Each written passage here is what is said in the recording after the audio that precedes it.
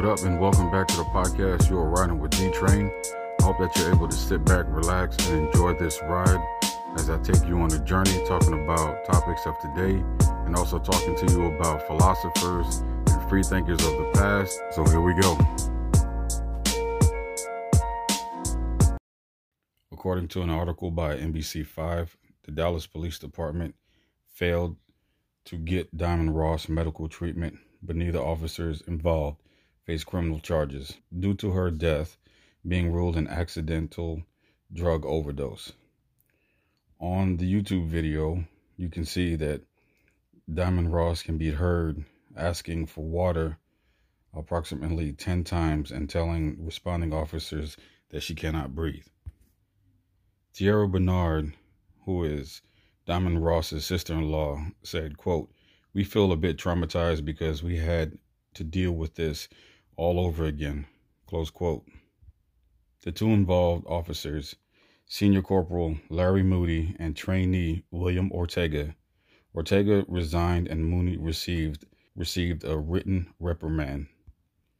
Ethelyn Ross, who is Diamond Ross's mother, filed an open records request about a year ago. Actually, it was closer to a year and a half ago, and she waited to hear what was going on with her daughter's death, which by report statements, it was on August 19th, 2018.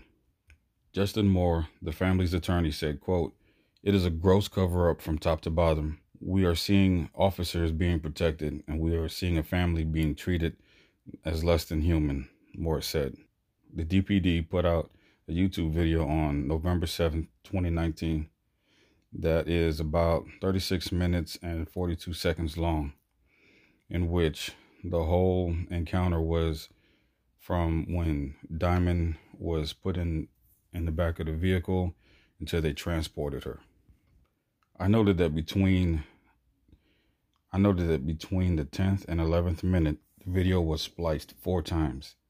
I also noted that the 34th minute and 50 seconds into the video began numerous and uncertain amount of times that you can hear clicking.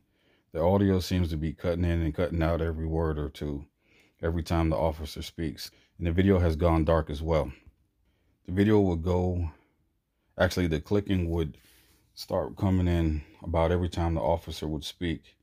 And just before moments before you see Diamond being dragged lifeless by 2 officers into the police station. While Diamond is in the car, they're trying to get her out, and there's some dialogue between the 2 officers. One officer says, quote, "She's breathing." There's also a clicking noise as to drown out or seemingly cut off the first word of the statement of the officer. To me, it sounds as if the audio got spliced or moved around. The tone of the conversation doesn't really make any sense. It sounds like 2 robots are making a poor attempt at a human conversation.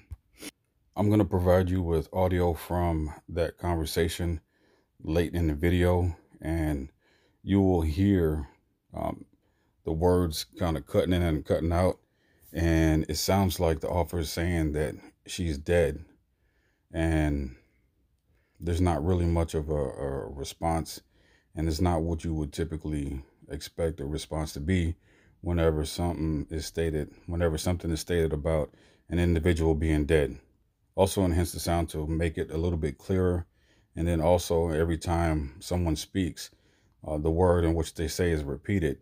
And I did this in order to help give you a better and clearer understanding of what is actually being said, so you can make the judgment for yourself about what these 2 officers are saying and the conversation that's taking place between them. Corporal Larry Moody said, quote, "I think her last heartbeat was when we got her out of the car," close quote. Larry Moody only received a write-up for punishment, and William Ortega, who joined the department in June 7th, 2017, had resigned. So you had these 2 men who were basically over or in charge, or you could even say that they were responsible for the care of Diamond Ross whenever she was in their custody. So Diamond Ross being in the custody of the police department was and should be under the care and supervision of these two officers, and she was their responsibility. And they failed to provide her with the medical attention that she had asked. There was a time earlier in the video where the fire department had checked out Diamond and asked her a bunch of questions and checked her heartbeat and so on and so forth, and deemed that it was okay for her to be transported straight to the jail cell, to the detention center, rather than have her be taken to the hospital. Prosecutors have a ton of power in the legal system. In the case of Tony Timpa, the prosecutor decided not to prosecute. The grand jury only indicted the three officers, Kevin Manzel, Danny Vasquez, and Dustin Dillard, on misdemeanor charges, deadly conduct. Prosecutors have the power to prosecute or to drop charges, and also to add charges to the case. The system picks and chooses what they stand for and what they represent. Judges decide what cases it will try regardless of the evidence that DAs may have in favor of their client. In the Rodney Reed case, there were mountains of evidence, and good at that. And his case wouldn't be heard for whatever reasons. The Tony Timpa case falls similarly to the Ross case, where the suspect needed help and the police denied, mocked, and laughed at the pleas of the suspects, and their lives were stolen from them due to the negligence for disrespect for the life of a black woman and a Hispanic man. Then this public information done by the work of the public information is hidden. The lack of duty and honor once again is a miss of our so-called public tyrants. If they serve the public, how are you being served and protected by denial of medical attention of Ross and Tony Timpa, being treated like animals? The man was rolling on the floor and he was in cuffs all by himself. Why in the hell did he have to have a knee in his back? To whom and which dragging this woman across the floor on the pavement and also the tile floor, serving anyone? How is that serving anyone? They had warrants, which are, so lame, and to begin with, so lame that the media didn't even bring up the fact that she had warrants and what those warrants exactly were. Regardless of the fact, is no excuse to treat someone like they're less than human.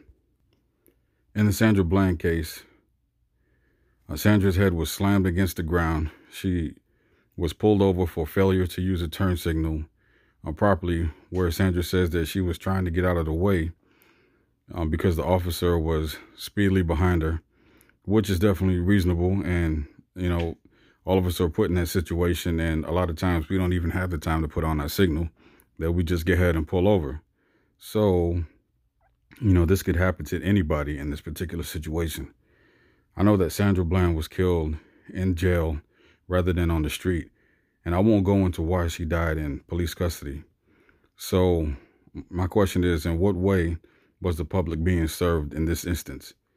A woman who lit a cigarette and had a failure to use a signal needed to be smacked around and spend the night in jail, along with being murdered in the process, allegedly.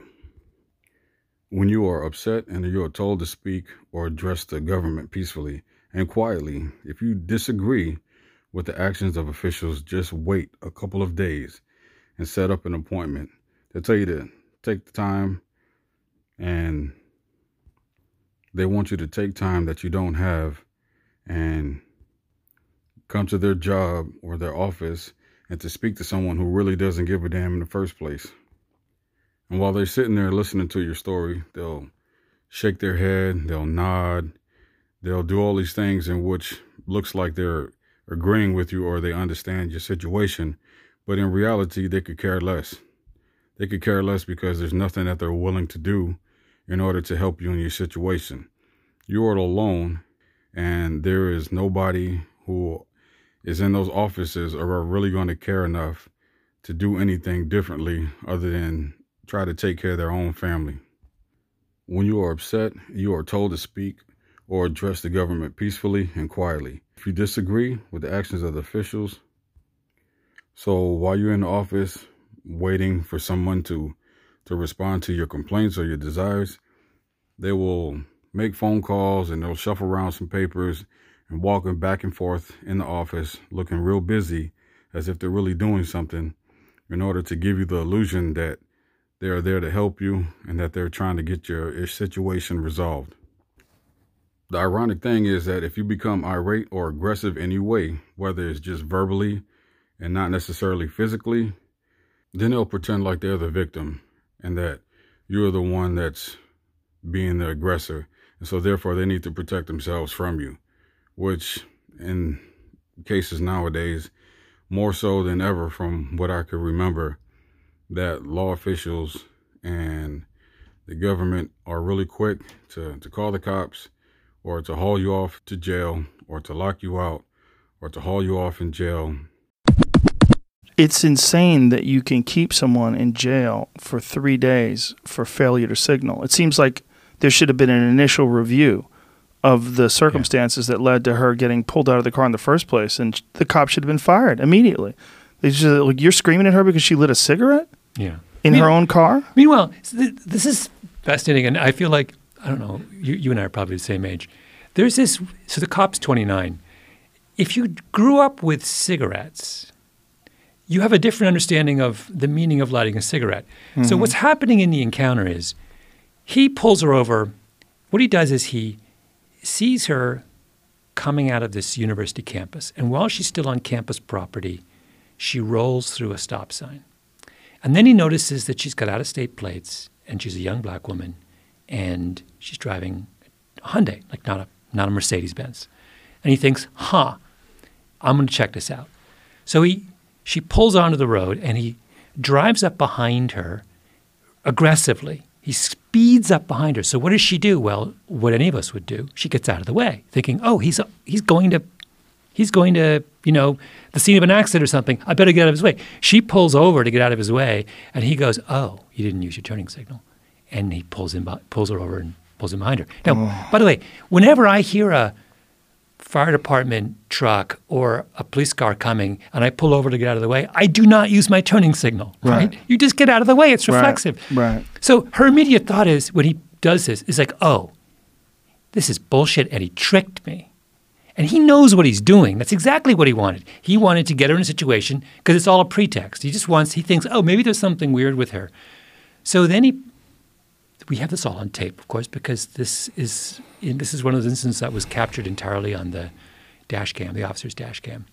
He goes up to the window and he says, he looks at her and he realizes she's agitated. Why? Because she's pissed off. And he goes, ma'am, is there something wrong?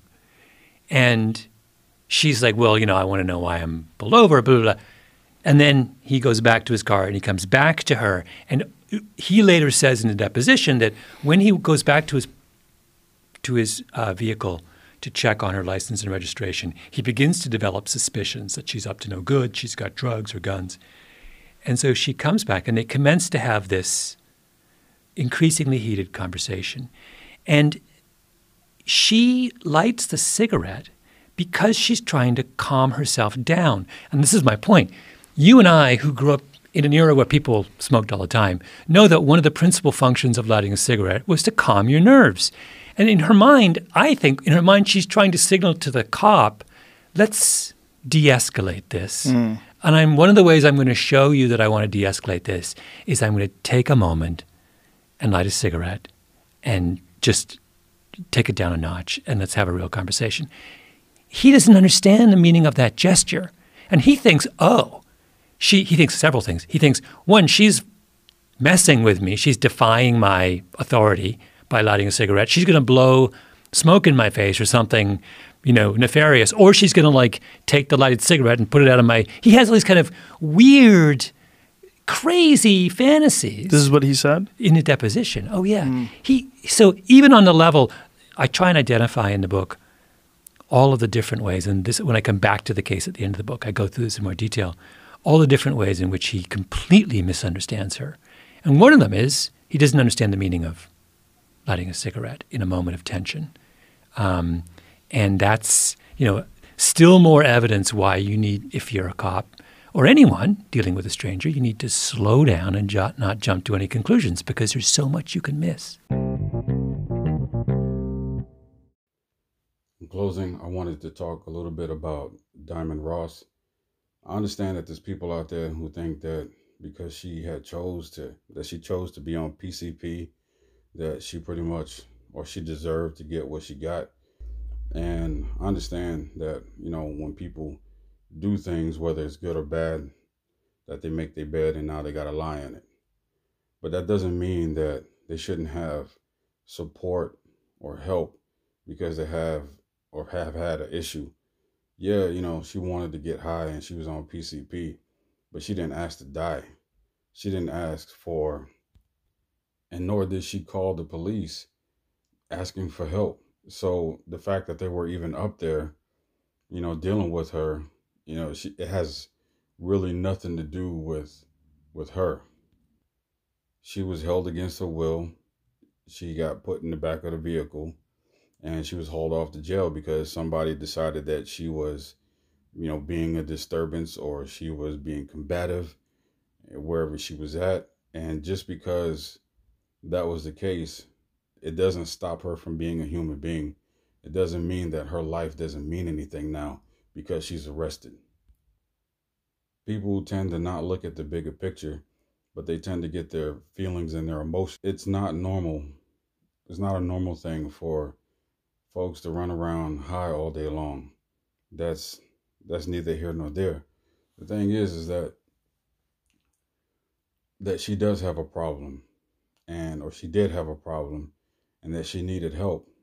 What she didn't need is for the police to come to her house, arrest her, put her in the back of a vehicle, deny her the things that are God-given, like something to eat or something to drink, or to talk to her loved ones, to make a phone call. She has the right to do these things and have these things. She is not some kind of caged animal. And I don't care if she's black, she's white, she's Puerto Rican, she's Dominican.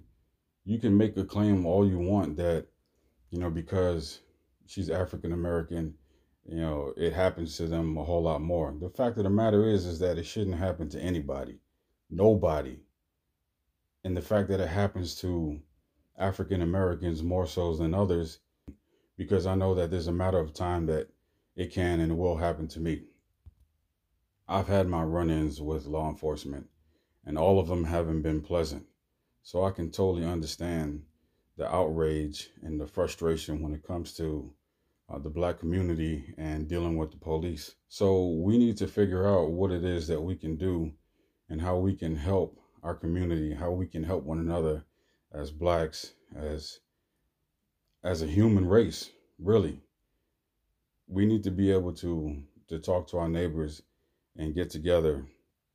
You constantly hear that the police are a gang unit and that they're out to get us, or that they're policing the neighborhood and they have the same goals in common. Well, why can't we being the people have the same goals in common? Why aren't we speaking to each other about what's going on in the neighborhood, about who's patrolling the neighborhood, and what to do whenever a situation arises, when the police decide that they're going to come into the hood, or to come to your house, or to deal with you on the street, or wherever it may be? How come we don't have some kind of an organization? How come we don't have people that we can call and talk to and be able to make sure that we are being treated fairly and that our rights are not being violated? Not only that, but we also need to be able to we need to constantly go to City Hall or to the court. We need to be emailing the governors and the Senate. We need to talk to the police chief, constantly calling up there, going up there in our free time and talking about these issues that we have. Because even though, a few people can make a huge difference, we still need the backing of the community. You can think of it like this. if you ever was or seen or heard of anybody who was about to get jumped, right? That individual, even though they might be strong or they might be fearless, that they really don't have a chance against this group of individuals who was about to attack them. So yeah, they might be able to take out one. Yeah, they might be able to take out two. Hell, they might be able to take out many. And I'm not talking about killing. I'm just talking about making sure that these people are disarmed or they're in a position to where they can't hurt the one person that's by themselves. So you have this individual who is trying to protect himself against this gang or against this group of people, and they're trying to do it all by themselves, which is a very difficult task. If this person who was being attacked had others, or had a greater number, or had people who had the same goals, or they had somebody who respect the same ideas or ideals, that they can be able to combat the issue a whole lot. Along with Tookie Williams, I've heard of several other people who have spoken of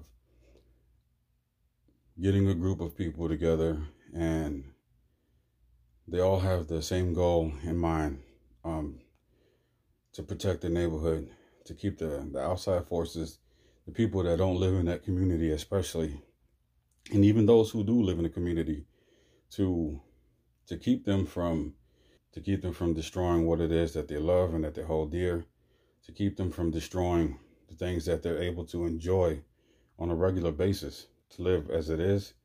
We don't need people who have badges and guns running through our community and stopping and frisking and asking all kinds of nosy questions, trying to figure out whether or not we're criminals. Either you know that we're criminals or you know that we're not, and ask a few questions and try to figure it out. Shouldn't you have figured that out before you had stopped and started asking questions? I mean, you can go through the law and start talking about probable cause and all of that, but I've really, my whole thinking once again is just to get people together, for people to have conversations. And social media, people need to have conversations, not just on social media, but pick up a damn telephone, Skype. You have these video conferences, or you have these video apps where you can send messages back and forth, like a Marco Polo or something of the sort. They have the WhatsApp. You can do video consultation, or the WhatsApp, you have video chatting. Samsung has an app too where you can use the Duo on the Sony app, and then I can't remember what the iPhone has, but the iPhone has an app where you can be able to do voice chat.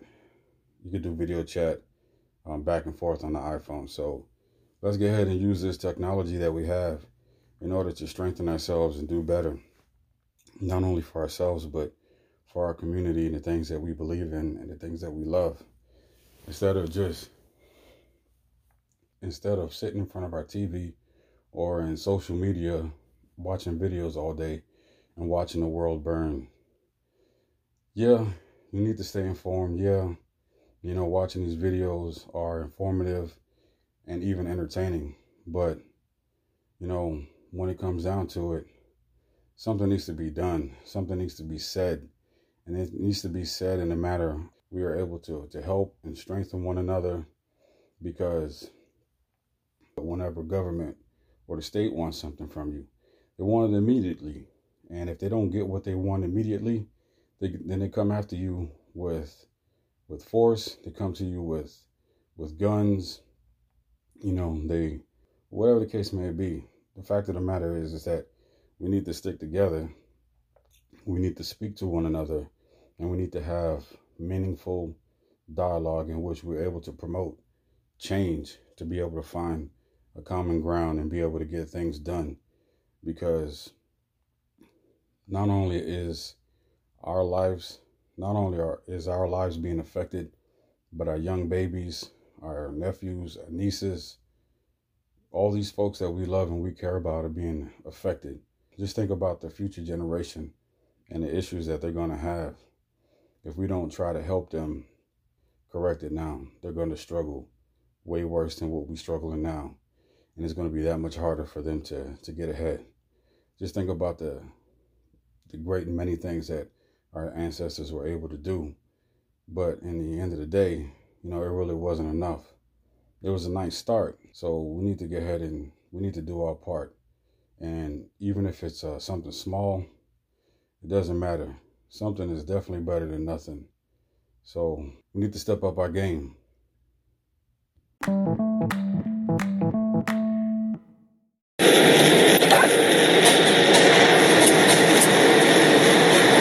Hey, wake up.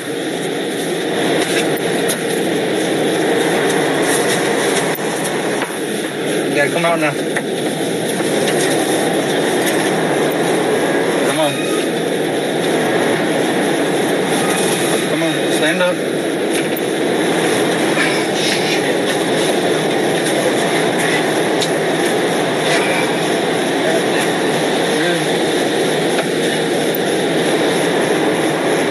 Hey. She's breathing. Stand up. She's breathing. Yeah, she's good. She is. Bam.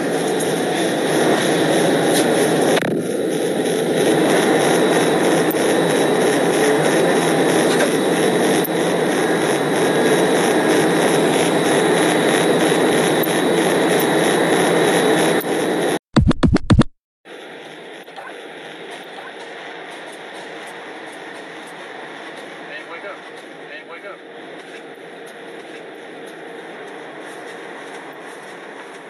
You gotta come out now. You gotta come out now.